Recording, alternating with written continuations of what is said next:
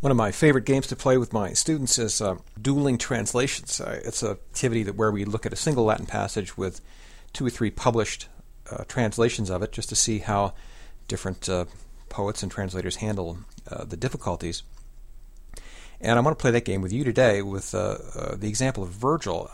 Virgil presents a lot of problems for translators, as any of you know who've tried it. For one thing, a lot of the sentences are very long and periodic and have this very complex, convoluted syntax that it doesn't really work in English. It just violates all the rules of good writing in English to have these what are essentially run-on sentences in English, but sound gorgeous in Latin, of course.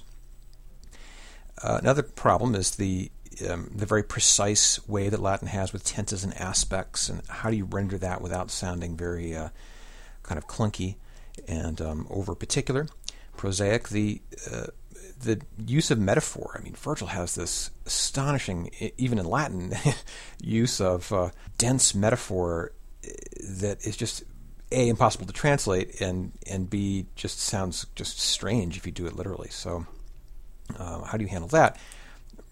Rhetorical figures, chock full of them, gorgeous, beautiful in Latin, kind of foreign to English, sounds super fancy and maybe not as elegant as you would like. Another problem, all the patronymics, right? They'll refer to people by the names of their fathers and or some ancestor, and this is really cryptic if you don't know the mythology. Just proper names in general and proper name-based adjectives. There's all these elliptical mythological narratives, background narratives that you just sort of are assumed to know, and this can make for a lot of obscurity. Well, I want to just discuss a couple passages, 2 passages that raise some of these problems, and talk really only about 3 translations. There's lots of translations of the Aeneid, and there are new ones coming out all the time. But I want to discuss a couple of sort of old standbys, popular ones, one by Fitzgerald, another one by Mandelbaum, and then my personal favorite, which is the prose translation by David West. And this is going to end up being a kind of ad for West's translation. I hope you agree about its virtues. I'm sure it has drawbacks too. They all do. They all have pluses and minuses. Anyway, all right. So here's the. I'm going to pick just a kind of unremarkable passage from Book 1 of the Aeneid. And this is where it's one long sentence in which Aeneas decides to go out and explore the Carthaginian coastline where he's washed up and bring back information to his comrades. It goes in Latin, it's like this: At pius Aeneas per noctem plurima volvens, ut primum lux alma datest, ex ire locosque, explorare novos. Quas vento accesserit horas, qui teneant, min culta videt, hominesne ferraine, quaere constituit, sociis quexacta referre.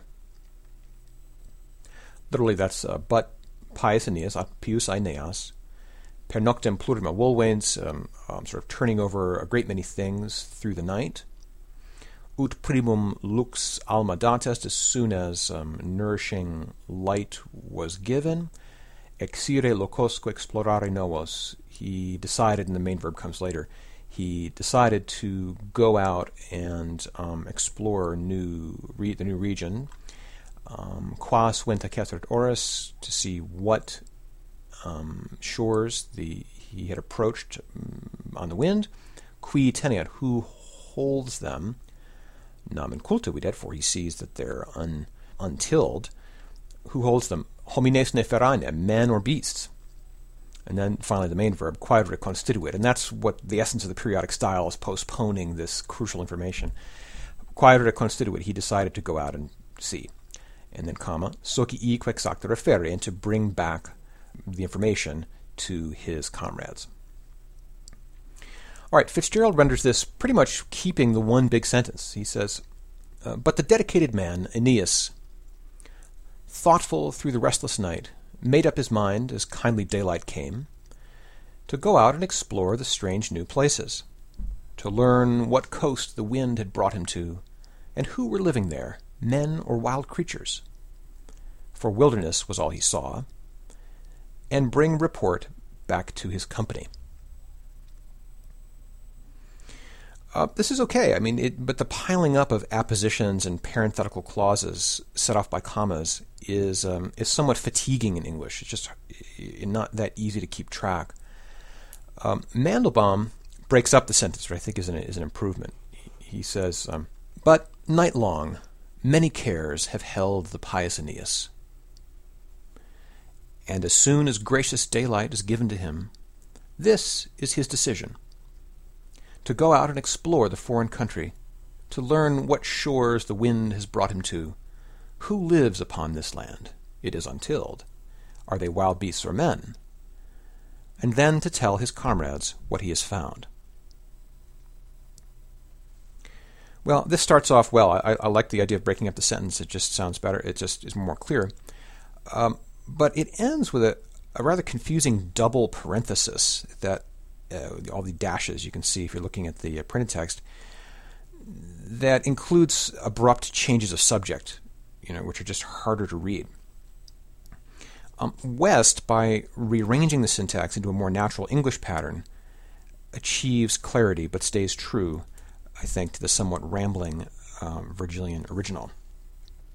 And again, this is prose. A lot of people don't like prose translations, but West argues that prose is much more of a natural medium for us, that when nobody reads long narrative poems anymore, and that prose can be just as poetic in the sort of sense of heightened and grand as poetry. Anyway, okay, here's West. "But all that night, dutiful Aeneas was turning many things over in his mind. As soon as life-giving morning came, he decided to go out and explore this new land, and bring back to his men a true account of the shores to which the winds had driven him, and the beasts and men who lived there, if there were any men, for he saw no signs of cultivation." So, the faithfulness to the Latin, I think this is very, very faithful to the Latin, and the readability, but he manages to achieve readability. And these are virtues that are very typical of West's translation, as is the intelligent word choice. He's very careful about this kind of thing. So night is described by Virgil as alma. West chooses life-giving, right? Not just kindly or gracious, which is a bit weak. Really, kindly or gracious. Alma, it comes from the verb allo, to nourish. Life-giving. Cool. All right. Another second passage is a difficult one. The design of the doors at the temple at Cumae in the beginning of Book 6. This is a really tough passage. If you've ever read it, you know. And at times in Fitzgerald, and it's just almost unintelligible. And it's kind of awkward in Mandelbaum, too. But let's look at a couple lines and see how my hero West handles it. Anyway, so the context is that we're talking about these figures on the door of the Temple of Apollo.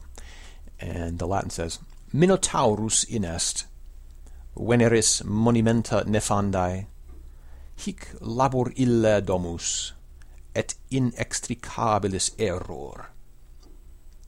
Which literally is, the Minotaur is in it. The monument of forbidden Venus. Here is that work, that famous work of a house, meaning the labyrinth, and the inextricable wandering.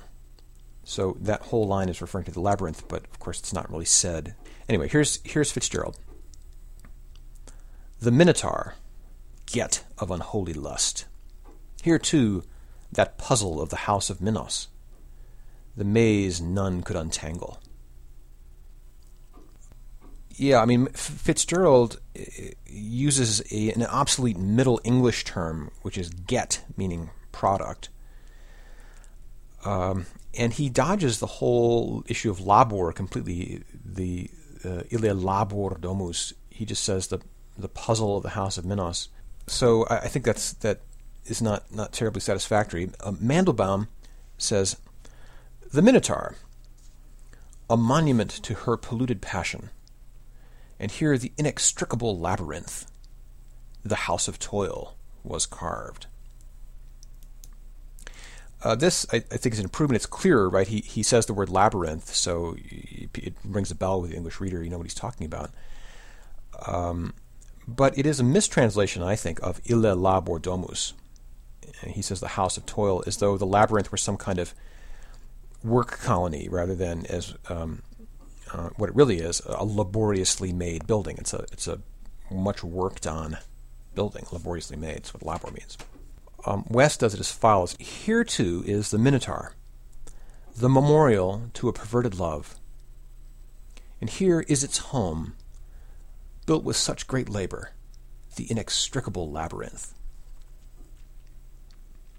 All right, so what's great about it is this, it is totally clear what's being talked about. Little things like the inclusion of the word its, and here is its home. It just makes clear the connection between the Minotaur and the labyrinth, which is implicit in the Latin. I mean, any Latin reader would know that, and most people probably know that anyway, but it's a little gesture towards clarity that I think is quite welcome. And then he says, built with such great labor, which is exactly what the words mean, as opposed to what they seem to say in a literal translation. Well, all right, we could go on all day with this kind of thing, and it's great to sort of you have to have pity on the poor translators. It's a very difficult job, and few of us can do better. But I would say that if you can handle the idea of a prose translation of the Aeneid, the West translation is just gorgeous, and I recommend it highly to all of you. All right, thanks a lot. Have a great day, and tune in again later.